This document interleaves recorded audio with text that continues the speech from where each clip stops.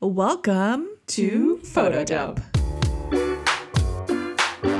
This is a podcast by and for working photographers With Ren and Jen. We got Jay Lennard. He's an editorial and advertising photographer based in New York and specializes in what I think is incredible portraiture. I'm a huge fan. Thank you. His clients include The Hollywood Reporter, HBO, New York Times, and Warby Parker, and many more. We are super, super excited to talk to you, Jay. Thanks so much for taking the time. I'm honored that you asked me to be on.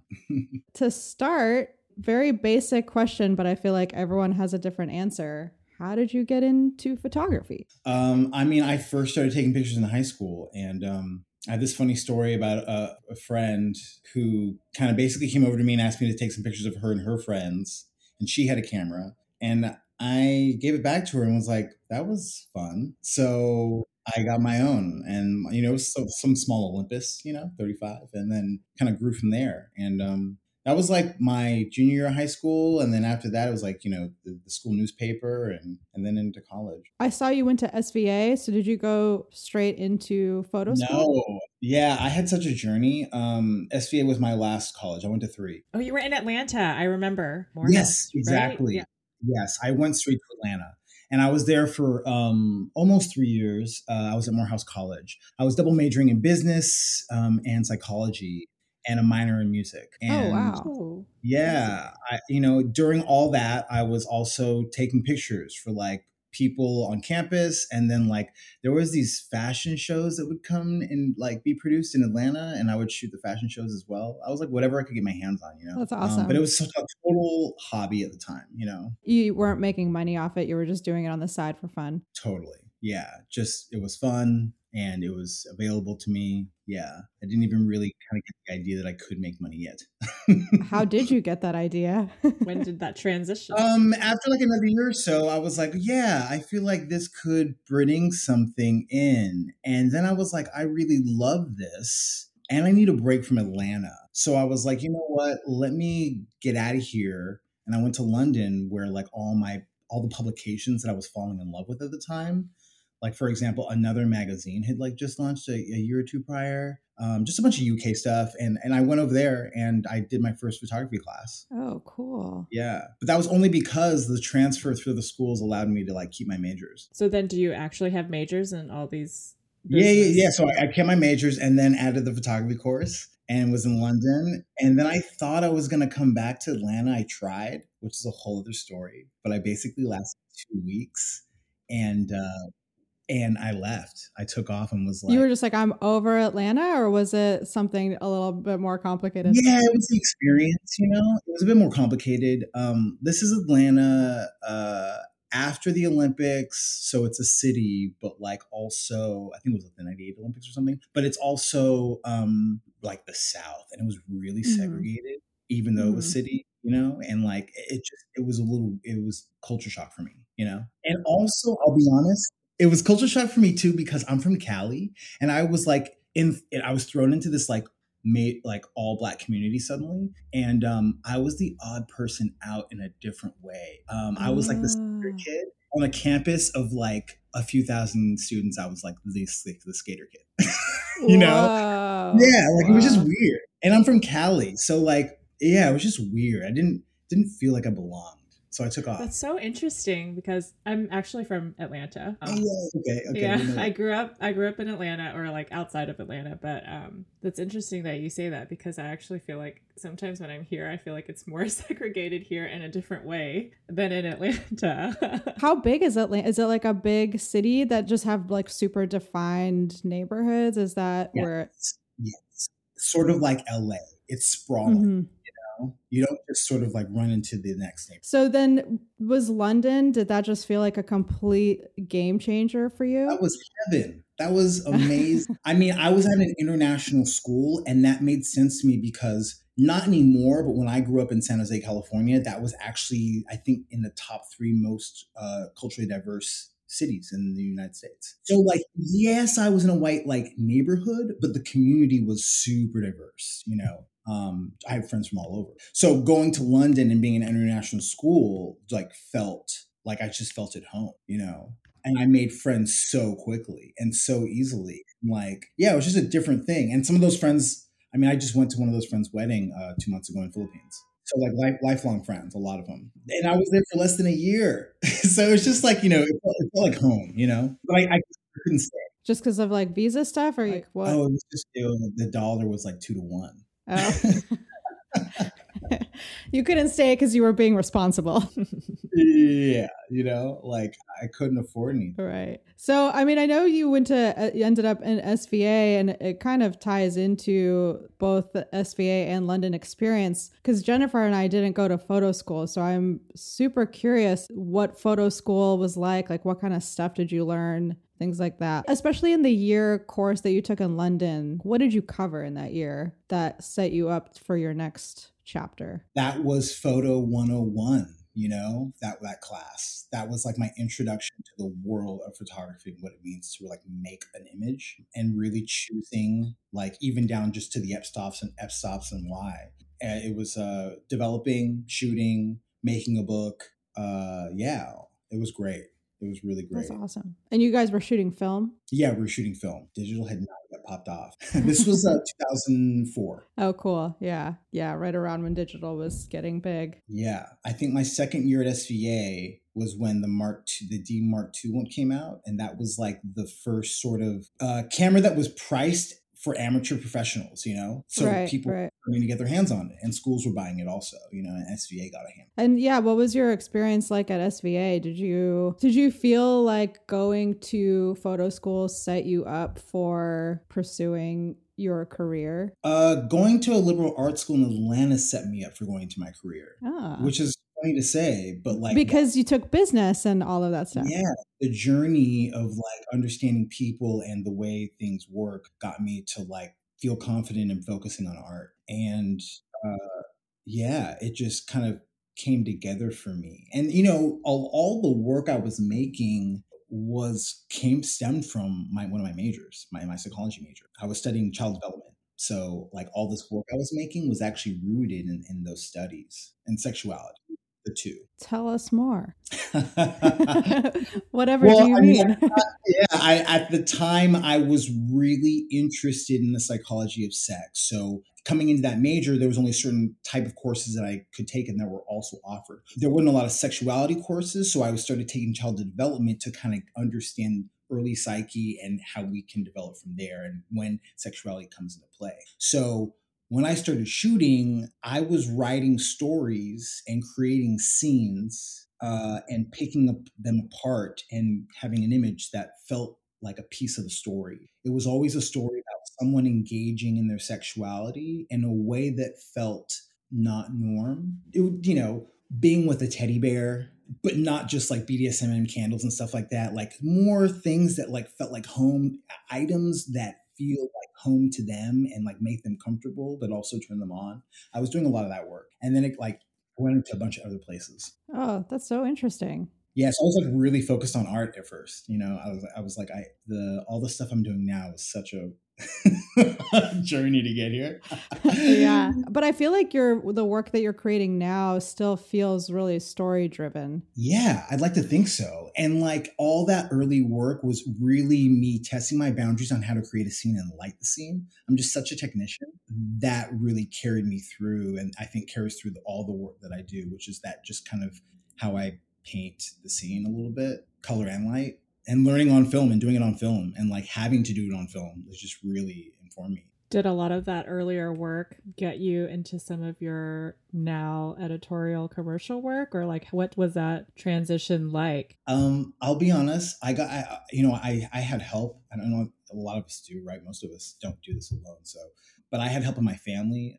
My older sister by 8 years at the time when I came to New York was a creative director at an ad agency on the West Coast. So I got really, I also have a background in advertising, which I sort of leap pad from there. But because of that help, it was an easy transition for me to get a few meetings, having someone vouch for me and be like, hey, look at this work. I was showing that portfolio that I was showing at the time that got me my first job ever was shooting like an advertorial for Dr. Pepper.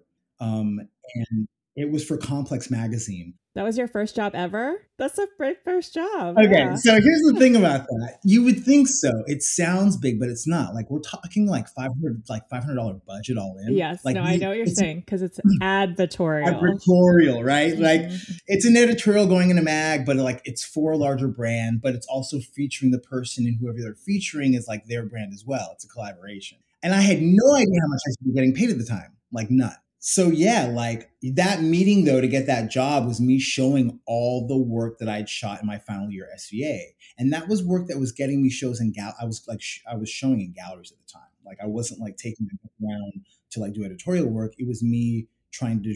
I was once or twice a year. I was doing a show for a good 3-4 years. Were you originally trying to be like a fine art photography and do the whole gallery world, or was the goal to get into like editorial and advertising? Well, it was both, but I thought I had to make the art to get there. So like it was definitely in the back of my mind, but I hadn't quite made the decision to be like, hey, I'm making this work to do this. I was still like in that transition of like really focusing on the fine art, but also understanding that I need the other stuff. So yeah, they gave me an opportunity, and I ended up shooting for Complex for like 5 years. I shot so much of their like, and only like I never got asked to shoot an editorial, never shot a portrait of someone. It was always their advertising team who was hitting me up. So it was all like product based, product focused. I shot a lot of G-Shock watches, Dr. Pepper, Modelo beer, Coke. What else? Those are a lot of brands. Yeah. After you graduated college, did you assist or did you go right into shooting for yourself, or was it a mix of both?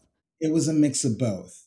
I got a handful of those jobs, and they weren't coming very like I say I did it for 5 years, but it's not like I just started shooting. It was often, it was like every several months they were hitting me up to do one or two things. Definitely not enough to sustain me, especially at that rate. Like I wasn't making any money. Yeah, I started like I graduated, and I think maybe just a year after graduation, I stopped working at Industrial Studios, which was still on the west side of Manhattan at the time. They've kind of broken up a little bit, but yeah, I was working there, and then was like, okay, I need to like be on set, I need to like be in the flow, and so I started assisting like right after, and just started whoever was going to be able to take me on, and I had already had a few internships and like worked with a couple guys. The guy who actually taught me used to be Annie Leibovitz first. He like really taught Oh, me. wow. That's awesome. Holy moly. Our first meeting was him timing me on changing the RZ, or Mamiya RZ back. Oh my gosh. He was real militant, but he was also amazing and like really taught me how to shoot, really taught me how to light. I don't know if mentorships exist anymore, but it sounds like he was a mentor. He was absolutely a mentor. And I had two at the time. And the mentor thing is really big for me. I've always had someone, or I shouldn't say someone, but I'd say I usually have a few people in my life who like I can sort of pick for something. Relationships are incredibly important to me on a variety of levels. And yeah, I feel like that they are what carries me through all the work that I do. So you were doing some assisting, but you were shooting on your own. Was there a specific time when you're like, I'm just not going to take on any more assisting jobs and I'm just going to do my own thing? Or maybe a job that happened? It was a combination of a few things, but yeah, I remember that moment. That was like 2 years before the pandemic. So what, 2018? I assisted for like 7, 8 years. And I was shooting at the time, again, not enough to sustain me, but I was shooting stuff. And it also got to the point where I was good enough where like I had a few guys towards the end of that, like where we were double shooting clients, like because they were such big projects and people trusted me to do that. So that was really nice too. And getting paid as a shooter as well, not just like kind of sort of being a first and like doing that work. My big transition out, I used to be Miller Mobley's first. I did that for 2 years. He really kind of took me into the world of where I am now. That was a huge moment for me. It just so happened that we clicked, and we both wanted the same thing, and so we worked for 2 years together. And then at the end of that, I was like, I'm ready to do my own thing, and I basically, I like started letting clients who I'd been on set with him and other people know, hey, I'm not assisting anymore, but we had a good time on set. So if you wanted me to shoot something small for you, I'd be happy to. Did you have to get his blessing or anything to do that kind of outreach, or was it just he was super supportive and he was like, "Go forth, young Yeah, grasshopper"? pretty supportive. Yeah. Um, I think it was important that him and I had similar tastes, but we were not creating the same work. And he saw that I was shooting while I was assisting him. So, it makes the whole thing more comfortable, you know? Yeah, yeah, yeah. There's enough work for all of us, especially if the work is different. And you weren't like knocking at his client's door per se to shoot the same things. Well, that's not true. I'm gonna be Oh. honest. The reason why I have such a good relationship with the Hollywood Reporter and Billboard is because I met Miller when he started shooting covers for them. So I did a lot of those covers with him, and it definitely put us into a cog of a good work relationship. But again, I feel like it's predicated on how we work together. On set, like I'm not really just there to help. I really want the image to be good, and I think that was what made me excel as an assistant as well. The clients understood that they could talk to me about certain things that they were trying to make happen, even with Miller, or if he's multitasking, doing something else, et cetera, et cetera. There were just certain moments where I could really step up and be supportive. Yeah. Yeah, that you were just like an extension to him, basically, Yeah. because they're both Hmm. supporting each other. That's awesome. Yeah. So it was comfortable. It's just the way of the world. You have an assistant, you build them up, and hopefully they want to do their own thing. You sound like the dream assistant, actually. Yeah, it's hard to see now, knowing that I've done it so long. I'm like, yo, it's hard, but like I do focus on building up people. It's important, and that's part of it too. Like you got to build what you want. I was super curious to know what your first big celebrity shoot was like, and if you could kind of walk us through what goes into that shoot. I know that they're all different, but maybe just like your first big rodeo that you're like, oh my gosh, this is the moment. This is I'm the glad you said celebrity. okay. I'm glad you said big rodeo, because I was going to respond with a question, and that is my first celeb or my first like actual celeb project. Because I feel like I shot Well, a few. what's the difference? Well, to answer that quickly, I can say that I think my first celeb ever was Sarah Jessica Parker.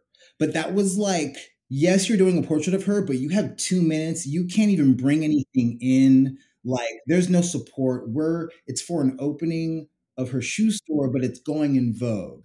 Like, so yes, like, it's like this weird jumble of like, what? Like, okay, like, what am I supposed to do with it? It's like not something that you had time to plan or prep or do anything for. Not quite in the way that I wanted to. And I got some nice images out of it. I did bring in the light, like I made something work, but not quite like my first rodeo, which was Mahershala Ali for I think the 2020 THR stylist portfolio. I did one of the 4 covers for that. That was my first cover ever. Tell us about it. Yeah, tell us about it. What went into that? I know for me, anytime I've had to shoot a celebrity, the celebrities, even in the presence, I'm like, oh my gosh, even though I don't even, it's just, I can't help but be that way. Fortunately, going back to what we were just talking about, I had some training being on a lot of sets before, not as a photographer, so that was very helpful when it like switched over to me. Staying focused. I have to, preface the story with Mahershala and my first cover, and him being like my real first big celeb with another story of how it came about, which is that I had been shooting for THR for like 3.5 years, something like that. And like, it was a lot of the back of the book stuff, a lot of executives, a lot of like people who were making movies or who would, yeah, not quite in front of camera talent. So that said, I was like, I need to change this. I'm going to update my portfolio. I shot like 3 new stories, put them together in a small PDF. Was like, hey guys, it's been 3 years. Love working with you. Would love any opportunity to shoot like real talent. It's been 3 years of shooting this other content for you, and I'm hoping that you like it. So let's do something else.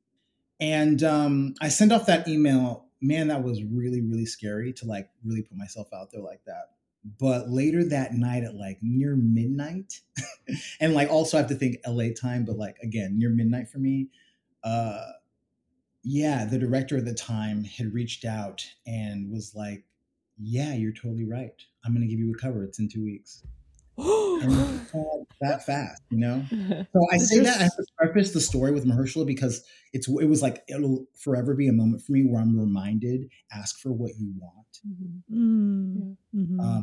I'm still this many years in the game, still like sort of timid in certain areas and campy, you know? So that was really a moment.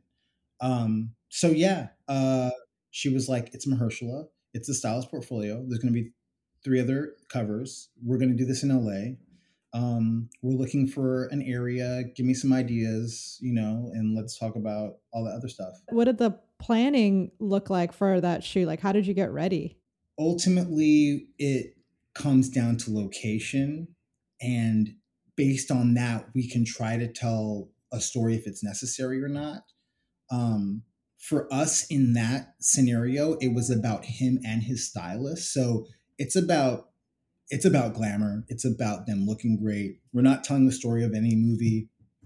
So yeah, doing a little bit of research on both of them, knowing that they're going to pick out whatever they're going to pick out because it's about their relationship. And also knowing him and his background, I was leaning on like what kind of scenario do we want to create that feels comfortable for them in their vein and style, but also kind of elevates them. And yeah, we picked this bar in the West Hollywood, um, very sort of like 1920s, like French cafe sort of, but like a bit more poppy, lots of like texture. And yeah, we did a shoot there. Pretty simple. I just spend my time arriving a few hours early with my team and mapping as many possible options out as I can. I'm all about that. I'm always kind of getting there early to just like I have samples of everything, and I have boards of samples for them to see. I'm trying to create this environment for him to come into and like feel like he's stepping onto a set, like a real like a set that we really created a scene for, and not just kind of him. And it worked out, and they had a really good time, and it was quick. I'm curious to know, did you have a set designer on there? What kind of budget are you? I know when I've done editorials that they're just like no money. And I know for artists that are on my roster, like a lot of the agents have said the photographers are basically going out of pocket for a cover shot. So I'm curious to know, you don't have to speak specifics, but how much like pre-pro and production actually goes into it? How big of a team did you have, and how much time did you have with him once you were there? So you have to take in mind this is not a solo cover, but it is a special cover for them. But it's also one of four. It's not a huge budget. Um, their THR, I will say, in my experience the last several years of shooting, especially editorial, like THR is definitely one of the more well-paying and just kind of consistent with work, not just for me, but generally the way that they produce and the timing of each mag and billboard. They're really good about putting the photography first. So, you get a fee, and then you get a cover fee, and then there's an equipment fee, and then assistance. In those scenarios, I'm always asking for at least two. They understand that you need support, and then digital tech as well. They always want everything the next day. That's just always their thing. Oh wow. So Like finished, just done. like edited for them to look through to go to retouching. It's just always a quick turnaround with them, which I've gotten used to and is fine. That just means we get the support that we need to make it happen efficiently. And yeah, they're not putting me through the ringer. I'm not like paying for the location out of pocket. They're handling a lot of stuff. They have a lot of relationships that they with larger tier restaurants that have smaller restaurants that they deal with. So that's all set up. And then really I'm just dealing with, equipment crew, like all the expendable kind of stuff, like that I need to like make it work and make it look good. Um, but again, not a huge team. Like that's pretty kind of standard on that side. I didn't get a set designer because the set is pretty much ready to go. In which maybe we have a production assistant in my team to like move things around if like I want to set up a certain kind of shot. Um, on this one, it's actually funny because there's one of these images that they of him, and he's in this chair. It's kind of a 3/4, but he's got a huge stack of chairs behind him, and that's like a callback to my earlier fine artwork because I used to only work with chairs. So Oh, like, I love I'm like that.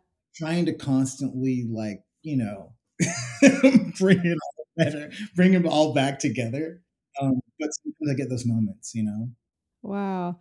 I know you said that for someone like THR will set up the location, everything like that. You don't get like a scout day. You just make a point to get there early and find your framing there before the shoot formally kicks off. It totally depends. Sometimes I do get a scout day. For that one, I didn't because I'm in New York and they're in LA. And yeah, I could have come in a day earlier, but ultimately it was like we're always going through a list of possible locations. We narrow it down and then we decide. It's rare that we really, really need to see something in person. Most people have like good video and pictures first to make a decision. But if I do go on a scout, it's because I feel like it's going to be precarious. And I want to understand what loading is like and where if I can fit certain style of lights. That's usually the only thing for me to do location scout for. It's like tech stuff, just logistics. Actually, speaking of lighting, your lighting's incredible. So, because you're going around, like a lot of your portraiture is in obviously very different locations, what is your lighting inspired by for each different location or each different talent or anything like that? Do you have a mood board or vision board that you're referencing and you're just trying different things for different people, or do you have specific ideas that are inspired by something about the person or the location? It's always a combination, like always. A little bit of something more of something else. I always start with a mood board. Can't not. I'd say 75% of the time I have the mood board on set for talent to see, especially bigger. It's great when everyone feels like there's a well to pull from, especially if it's right off just like the set. And we can look at it together and be like, oh, I was really feeling this, or this is kind of cool. And they get to mirror and not feel so uncomfortable seeing that like it's been, there's a range that find ourselves comfortable in. Yeah, I always also do research on my talent, but I guess that depends more on who and why. I love digging. Love even if it's simple. I'll watch a few interviews and just I want to hear their voice. I want to hear their inflections. I want to see them move a little bit and see what like hand gestures that they do like without thinking. Like I like noticing stuff. You know, because then I'll have an idea of what they might bring to set and then what I can do to elevate that. If they're closed off or they're really big and like to lean back or whatever. Yeah, so like I'd like to do that kind of research. Obviously, these are people that you have not a lot of time with, I'm assuming, for the most Yeah, part. Like, how long is an average shoot, and how do you make time to connect with them to get them comfortable in such a short window? it's actually funny you say this because recently I've been like, I need to like create some more work and also do a book, and I'm like, I should do a book about all my shoots that were under 15 minutes. Oh, that's Um, such a good idea. Yeah. and like, yeah, I'd say average 15 minutes, but like 15 minutes per book. Sometimes it's only one look. A lot of times recently it's been like, two or three. But yeah, it's not a lot of time. And for a lot of reasons, like that they don't have a lot of time. And also just more so, most people don't want to spend a lot of time. Especially depending on my lighting. Like someone walks in, they look good in it, then it doesn't take too long to create something. And that's where I feel I'm bringing what I can do. Yeah, so not very long, but the comfortability thing. It's funny. I was actually thinking about this for this conversation because I've been talking about it a lot more, but I haven't been thinking about it in depth like I should. And I think there's something about uh it's actually funny too because I was listening to a podcast today where it hit me. I was listening to Stephen Yoon. Oh my God. We um, have to talk about beef. yeah, I know. It's the whole other conversation, but yeah, I was listening to him talk about confidence and him translating that from Korean, and it came to me that like there's something about people just have this sixth sense that they don't fully understand, right? You can tell when something's off, when someone's sort of lying to you. You pick up on cues. You can tell when people are confident, like, and I think that I'm confident in being able to be genuinely nice to people and just listen. There's something about me there. I can actively do it, and the way that some people find their strength and confidence in being witty or funny or a jerk, being mean or Yeah. whatever. Like there's some confidence I have in being nice, and I feel like I can be disarming, and I lay heavily on that. I also rely heavily on music, and my music background is like a huge thing that I bring with me. I love music. I make sure that it usually dictates the room. I let it do a lot of work for me. And if I get someone to be in a good mood, even if it's me handing them Spotify right before we start, even if it's that, which is not always the case, but sometimes I'll just let them do that. And yeah, I let the music do the thing. Well, I was going to ask you that if you curated a playlist for each artist that you're celebrity that you're shooting. Everyone. Yeah, even if it's like 10, 12 songs, like right before, I can like do that with Spotify and then it'll start to go into its radio. So I can at least like get a vibe going. But again, I'm not shooting from them for that long. So, I don't usually have to create something that's all day. Did you always have that kind of comfort and ease about yourself in these kinds of situations? Or did you get nervous in the beginning? Is it something that you had to work through? Or was it just like, I love being with people and I feel good about it? Yeah, it really is. I love people. That's I love awesome. being with them. And it was assisting and realizing that like there's a lot of people who are awkward, especially when it comes to that specific role. Um, I'm an anticipator. I genuinely like helping. Like I just really do, you know. I even now I find myself on my own sets, and my assistants are like, "Stop it!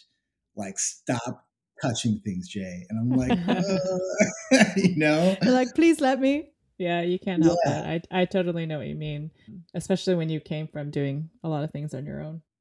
yeah, absolutely, yeah. For anyone that is awkward or gets nervous, do you have any tips on I'm raising my hand for everyone not seeing this visually. any tips to help relax? Well, what I actually do is I usually try to have a small moment with the subject right before. It's not when they're like in hair and makeup and stuff. It's like right when they come to set and they've come over to take pictures. Like I'll make sure that they and I have a distance from the rest of the set, and we just like connect for a second, even if it's for 3 or 4 seconds. But you'd be like, "Yo, how are you? I'm really glad you're here." Just like try to zone out everyone else for a second, even if it's for 5 to 10 seconds. Have that moment because the connection is very strong. I like that. Yeah, I like that a lot. Actually, that's a great advice. Yeah, I really rely on that. It's so easy to be distracted on set. Yeah, for sure. Especially from their point of view. So it's like they're looking at 50 different things. They're not just looking at the camera, they're avoiding 50 different things that are happening to assistants, styling, other people looking at the screen, the tech. They're avoiding so much to concentrate on me and you. So yeah, to bring them in for a second is really great. Yeah, that's awesome. I feel like something that I have been trying, I mean, I don't shoot celebrity or portraiture, but just shooting lifestyle with talent and models and stuff.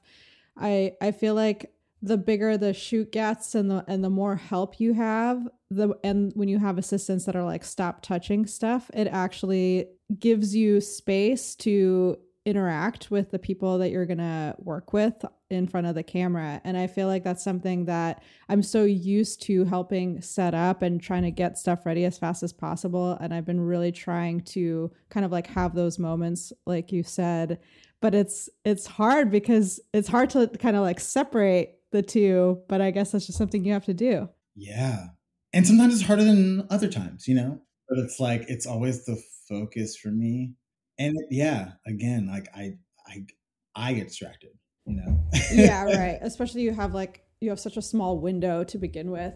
So if you have a portrait shoot, do you dictate what the talent's call time is, or do you plan that setup and pre-light based around that one time that they're available? Like, how does that work? Because I'm sure you do like hours before they actually arrive. Yeah, absolutely. And I'd say 9 out of 10 times it's dictated on where they are and what time they have, what city, even. And a lot of times it's like, what part of town are they in? Let's make it as convenient as possible. That's always the goal when it comes to that talent,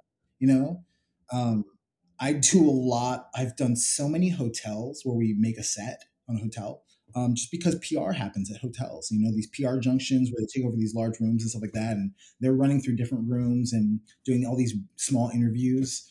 So yeah, it's about making it as convenient as possible. And then seeing from there who's available based on what makes them most comfortable. So for me, especially with like the fashion thing, that's never been able to be my focus because the people come first.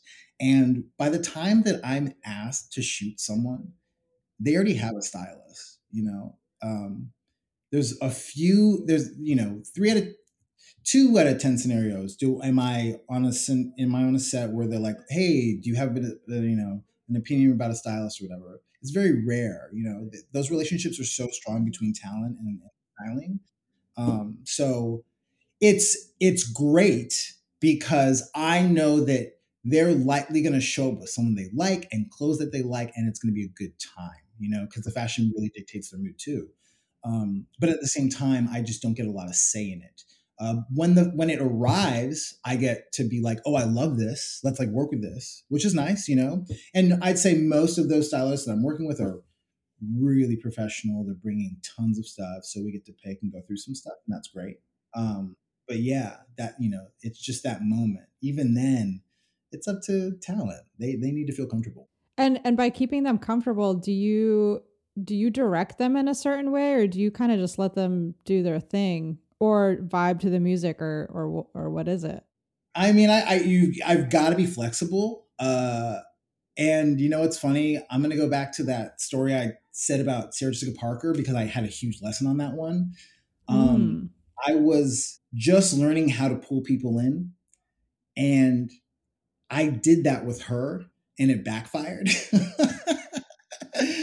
And not in like a bad way, but like it was basically like me being like going up and being close and just being like, yo, I'm really glad you're here. This is gonna be really easy. I'm just gonna have you sit here. And she stopped me and was like, stop, I've done this. Okay. So like there's a part of me, and I'm gonna be honest, it wasn't rude. It wasn't. She was just like, we're gonna be, this is gonna be quick. I'm gonna give you what I want. And I respect that. The woman's been in Vogue 50 times. She's Sarah Jessica Parker. She's a fashion queen, right? So I'm like, it's fine. But I was thinking going into that moment, like, as with everyone, I'm also sort of trying to level the playing field. And she wasn't someone who wanted to be on the same level, Mm-hmm. And that's totally fine. I have to like kind of, I have to be aware. Recalibrate a little. Yeah, recalibrate. So it was a teachable moment for me. It was a good moment. I won't forget it. And like I said, it wasn't really rude or anything, but it was matter of fact. So back to your question, yeah, I do my best to feel people out, and that's part of me watching interviews, especially, right? Because how they deal with press and like how they deal with certain scenarios of talking and interacting will give me cues on their personality, and it helps a lot. God, I feel like if someone responded to me that way, I would have just thrown up. I think that's part of it. when the talent has, this is not their first photo shoot. And so I think that's also part of it that gets to me in my head. I'm like, oh, do I look like I know what I'm doing? Is a big part of it because they've done so many big things. But most of the time, at the end of the day, they're just normal people, just like us, and they're totally nice and not Absolutely. mean or anything too. Yeah, and no names, but like there are some huge A-list celebs who are great on camera, video, and awkward in front of still camera. There's a different concept of not moving, right? Like going through a character and walking through a room and playing a part and getting involved is one thing, and standing there and looking at a camera and staying in one moment for a very long time is another. And recreating it over and over and over again. Some actors have a really hard time doing that. And some of them just don't want to also. Like, there's that. And so how do you work with that? You be quick. You be quick, yeah. Get it as fast as possible. You just get it. Have you photographed like someone that you really idolized yet? Someone that you would actually get nervous about shooting? Or actually, you just don't get nervous? Okay, well, you know what? I'll be honest. I just had one a couple weeks ago that made me a little nervous. I don't know why. Like on some like boy crush stuff, but Gemma Chan made me nervous. Oh. Yeah. She made me nervous. So how did you work through it? I was quick. I'm just being professional. I'm just going through the motions. We were, I did a group shot and then I did a single, and the single with her was like 4 minutes, And yeah, maybe I got 100 shots off because I was just blasting, but like I'm moving around trying to just create something. But yeah, she was very sweet, very nice. Oh my gosh. So nothing to actually be worried about. No. But okay, another, well, that's not answer your question though. Anyone? I want to hear the story though. Yeah, tell us the hot You don't goss. have you don't have to tell us. You don't have to answer the question. You can tell us whatever you want to tell us. I was gonna say to that. Listen to you. I was gonna say that 50 Cent. I just had that one recently. That was a nervous one.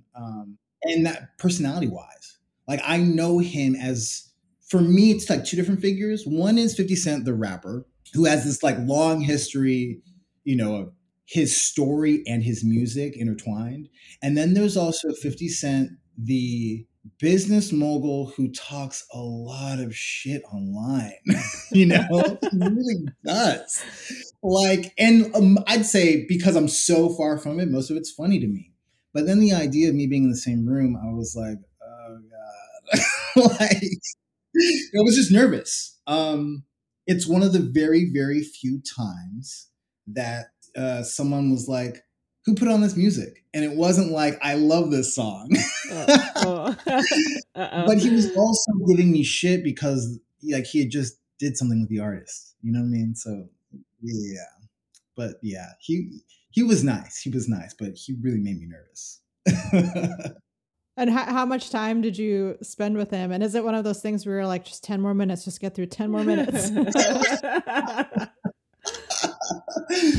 No, we had a good time.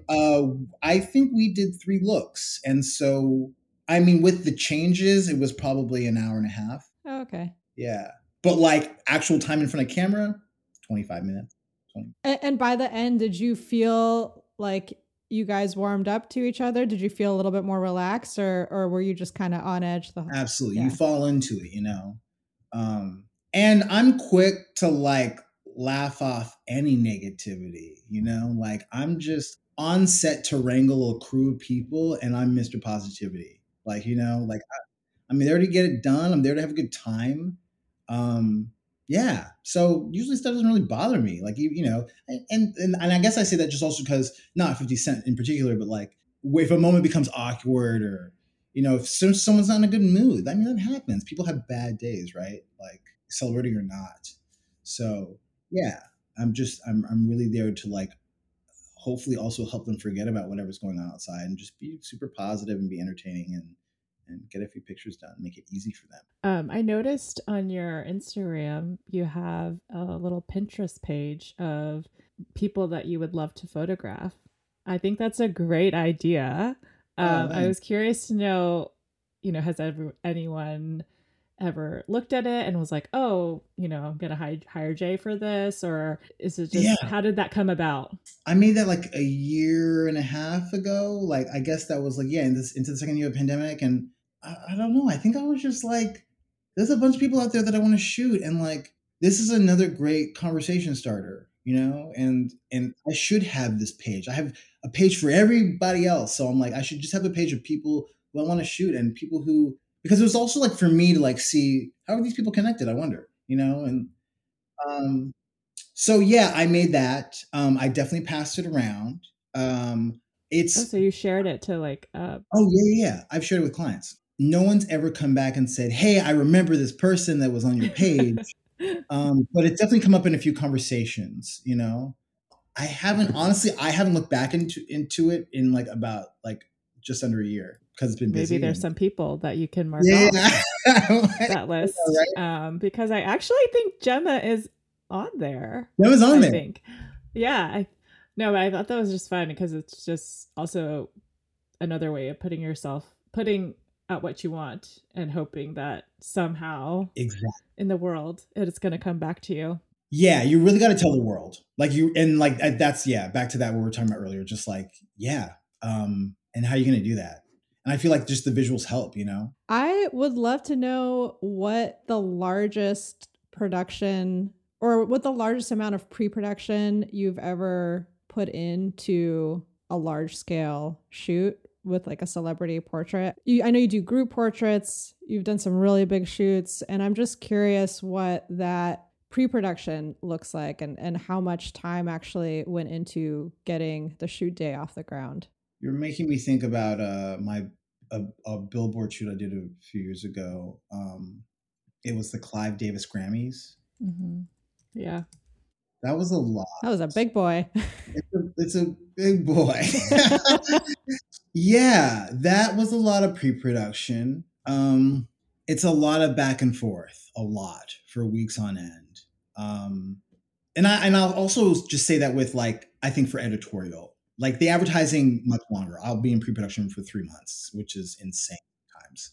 But for editorial, like being a month out and like having talks every other day is like, wow. There's a few things about that shoot, which is one, it's not a standalone, meaning like it's an annual one. So they're they have some sort of framework for it, which is really good. But ultimately the way it comes together is very last minute. So that's why there's so much conversation, so much back and forth. We don't really know who's going to show up. Oh, wow. Yeah. So you're like, there'll be a running list and it's constantly changing. The only thing that's set is the space, which is at a specific hotel in LA, and they basically give you the dimensions, and you figure out what way you want to make it work, and you start talking with the photo team on what have they done in the past, what do they not want to do, what feels good for this new group. We talk about color palettes and texture, to get it off the ground, because it's a group photo. We're trying to get people to like come together and just look really great. It's about them. For something of that scale, do you actually shoot the group all at once and or do you have to shoot it in sections? No, God, I hate doing that. That's fast. No, we shoot them all at once. Wow. Yeah, it's intense. It's an intense, 45 minutes of, I don't even know how many, it's like 20 people. You do all the singles and the group. In that 45-minute window? Yeah, crazy. Wow. Crazy. And they're walking into the room that barely fits the set, and they're filling up around you, and you just start grabbing people to shoot. And that's the other thing about setting it up. It's like you've built this set to fit all these people who might come, but then you're like, oh, by the way, we have to do singles for everyone, and it can't, you don't really want it to be the same set. So like, what do you do? Like, where do you create?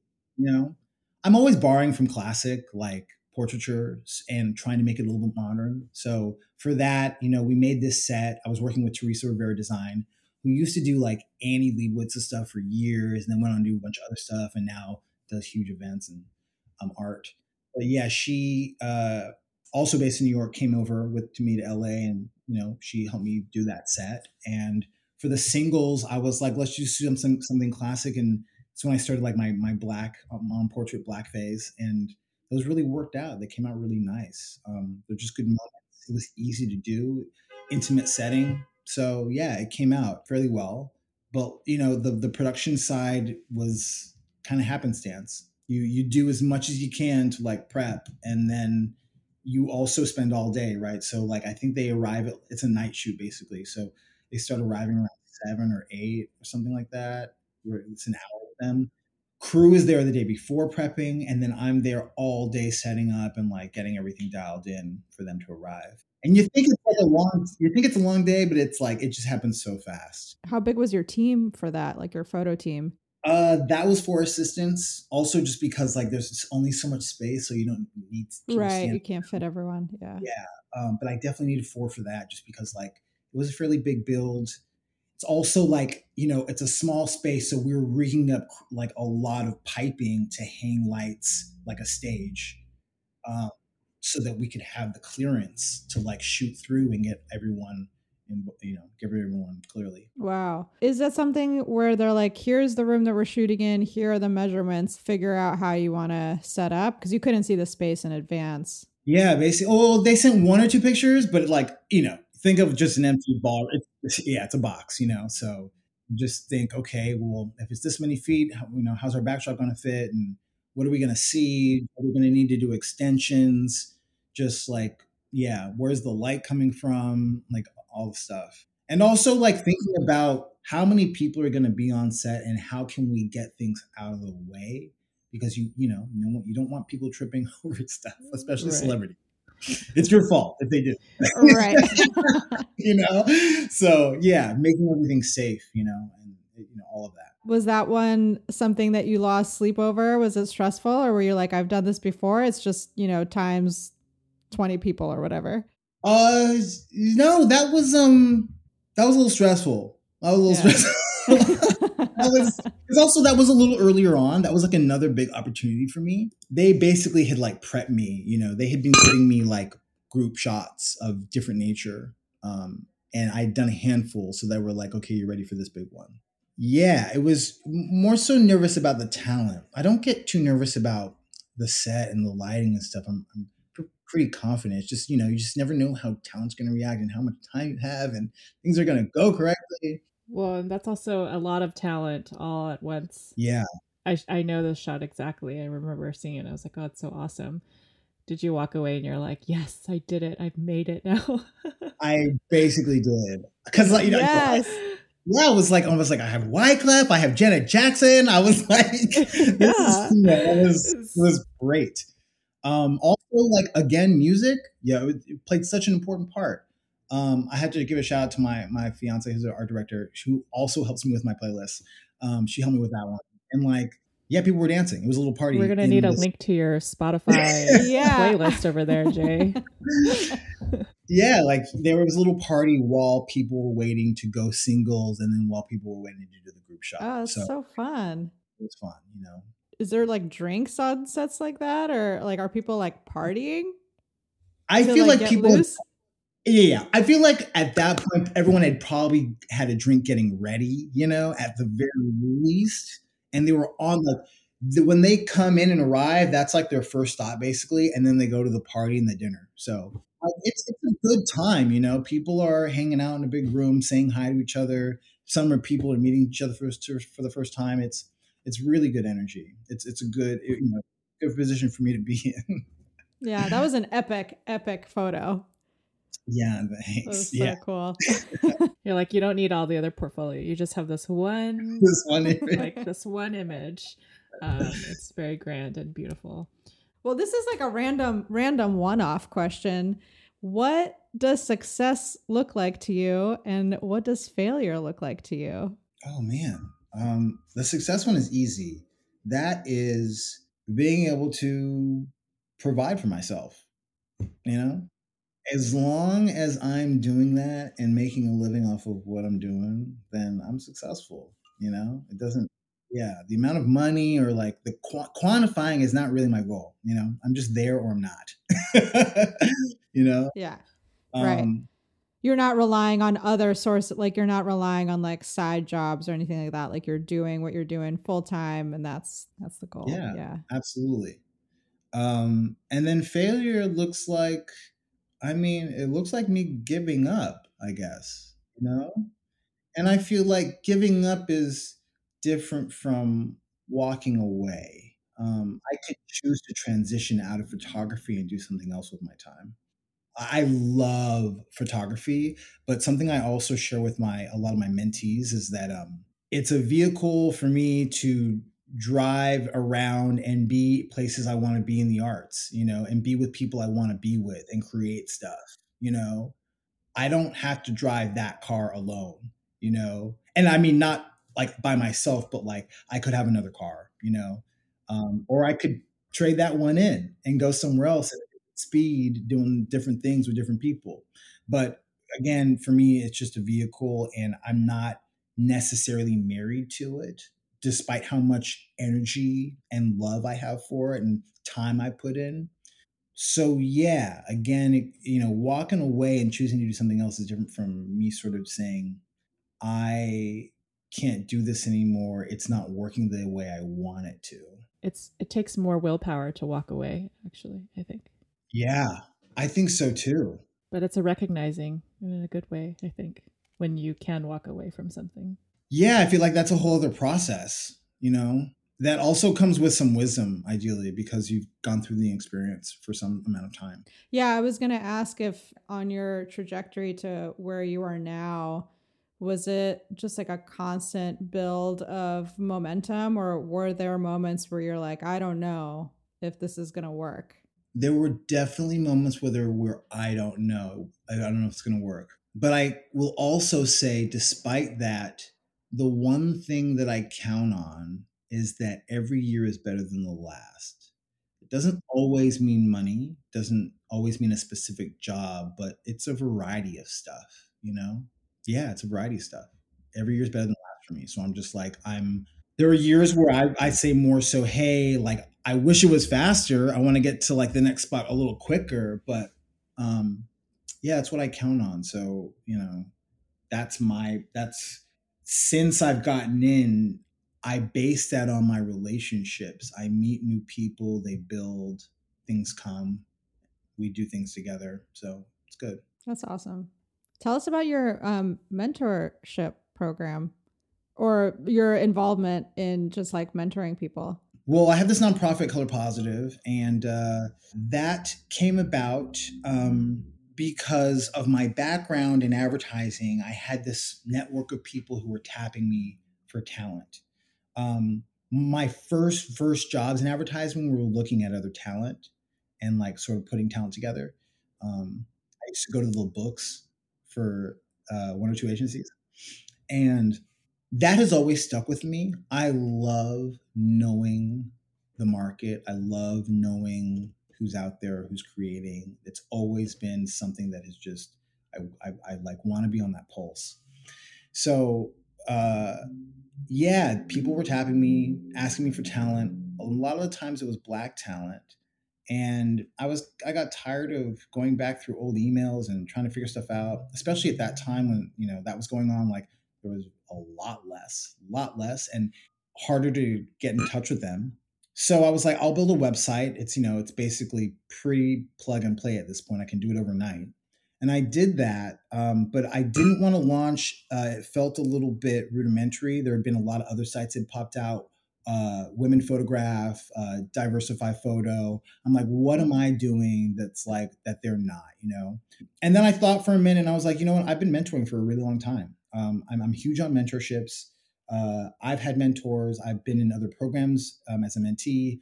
Uh, since leaving SVA, at least twice a year, I'm at a school or different schools speaking to kids. I really love to do that. So I had this network that basically plugged me into schools in New York. And I was like, you know what? I can use this as a free agency to like plug the artists that I'm plugging back into the schools. So that's kind of how we launched.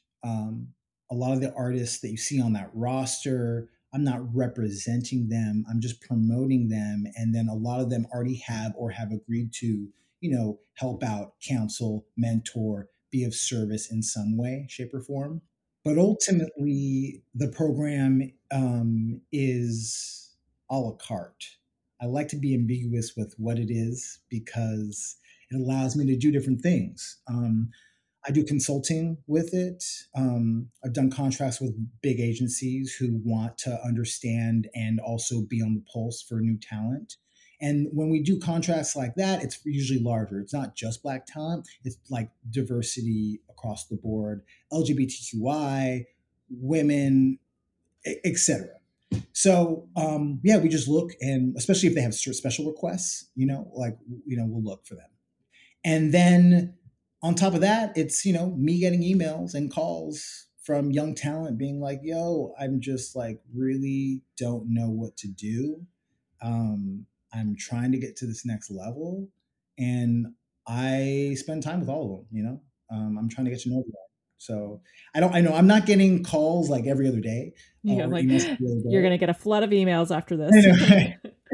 But I get enough to be able to handle it myself or pass it off to other talent. And I've been able to help a lot of other people, and I've been able to get people jobs. So again, a la carte. It just depends on what you hit me up for. I use the network to help, this talent. You guys can check that out. It's color-positive.com, and we'll link it. Yeah, it makes me feel good about being part of the community and helping build the community. And for people who want to be one of the artists that is on Color Positive, they just have to apply. And what's the vetting system like? Vetting system, it's basically me. I'm not gonna lie. I do my best to be like, don't be a gatekeeper, like I'm constantly checking myself with that stuff. But yeah, I'm putting people up who I feel like are on the cusp or already shooting their personal and commercial work, stuff that I can easily pitch to clients, That's awesome. Yeah, I feel like there was a few faces, and actually Andre's on there, and we're going to talk to Andre in a couple weeks. Andre Leroux. Oh, no. Yeah, we've interacted a bit. I've never met him in person, but yeah, definitely promoted him a lot. So cool. I have one super random question. Like, what are your thoughts on AI portraiture? When you said your thoughts, I was like, it's AI. Yeah. I haven't fully formed one yet. I have feelings, and none of them are that strong. I'm like, it's really cool. I'm also like, this is a little scary for a lot of reasons, and not just the one that's like, oh my God, they're going to put us out of business. Like, not just that. It's just like, we're having so much trouble as a culture, as a world, like keeping up. And just with information alone and deciphering what is true or not, we're not going to be able to keep up with how technology creates and derives what feels very real to us. That's a little scary to me. But I'm also someone who was just last week being like, just because I'm distracted, I'm like, I really do want to like play with it. I do. Did you do something? No, I haven't. I haven't yet. I have not dived in yet. I gotta say, one of my biggest influences as a young photographer, like ever, still to this day, the guy, like, yeah, just kind of, I hold a candle to him. Philip Toledano. He's been someone who has always been able to balance art and commerce. And like, I see him do it like no one else. He's always been my inspiration of doing the two. Anyways, if you go check him out, he's been creating a lot of stuff on his Instagram. He's that kind of guy. He's just an idea guy. Like, he doesn't care the medium. He's just an idea guy. He'll produce it. Like, he's shown works that other people painted that are his works. He'll play that line of like Richard Prince a little bit, just like who's the author. He's very playful, very smart. Yeah. So anyways, he's been someone who's been like I'm like looking at him as well, being like, oh man, yeah, we should be playing with this. We should be experimenting at the very least and just kind of seeing what's up, but also being honest about how we, present it and stuff. Approaching something from a place of only fear just like takes away any any experimentation, any like trial and error, stuff like that. Yeah. It's a tool. It's just like, what are we going to use it for? You know, for me, I'm like excited to use it for my decks, like not having to look up an image and like just like type in what I want and then have it look really good and put it into the deck. Oh my God. Yes. Awesome. Like, you know? Yeah. I was actually working on like a shoot deck a couple of weeks ago, and I had this idea of a shot that I wanted to do, and I could not find a reference for it. And I was like, man, I wish I need to get a membership to this AI thing so I could just I could just create it and not have to find, because you know, it's like once you put something in, then people get really attached to it. So you don't want to like copy an image, you don't want to do this and that. So to just be able to offload your brain visually, like it's kind of cool. It's very cool. Yeah, I mean, for that use, I'm stoked. I feel like my new image maker is Shot Deck, and that's been around for like 3 years now. Yeah, it's like film industry, but it's, you know, it's stock, and you can type in down to a color, or you can like type in blue storm, like drama, and tons of movies will come up, and it's just clips from the movies, and you can pull the stills from the movies. So I've been making a lot of decks with that as well. It's a really good way to pull some imagery. I feel like you mentioned a bunch of things that I'm excited to. I've been making notes. I'm excited to check them out. Well, this was amazing. Yeah, it was so nice to meet and chat with you, and yeah, truly so inspiring. Just I'm such a fan of your work, and I'm so excited to continue to follow everything that you're doing. Oh, thank you. Both of you guys are really awesome photographers. Again, I'm really honored that you asked me, you know, very much. Oh, thank you. Well, bye. All right. If you have any comments, questions, or ideas on future episodes, email us at photodump.club@gmail.com. Photodump was created by Ren Fuller and Jennifer Chong. Thank you to Sam Fuller for our cover art and overall tech support. Our music was created by Daniel Smith. You can find me on Instagram at jchongstudio. And me at Ren_Fuller. Thanks for listening.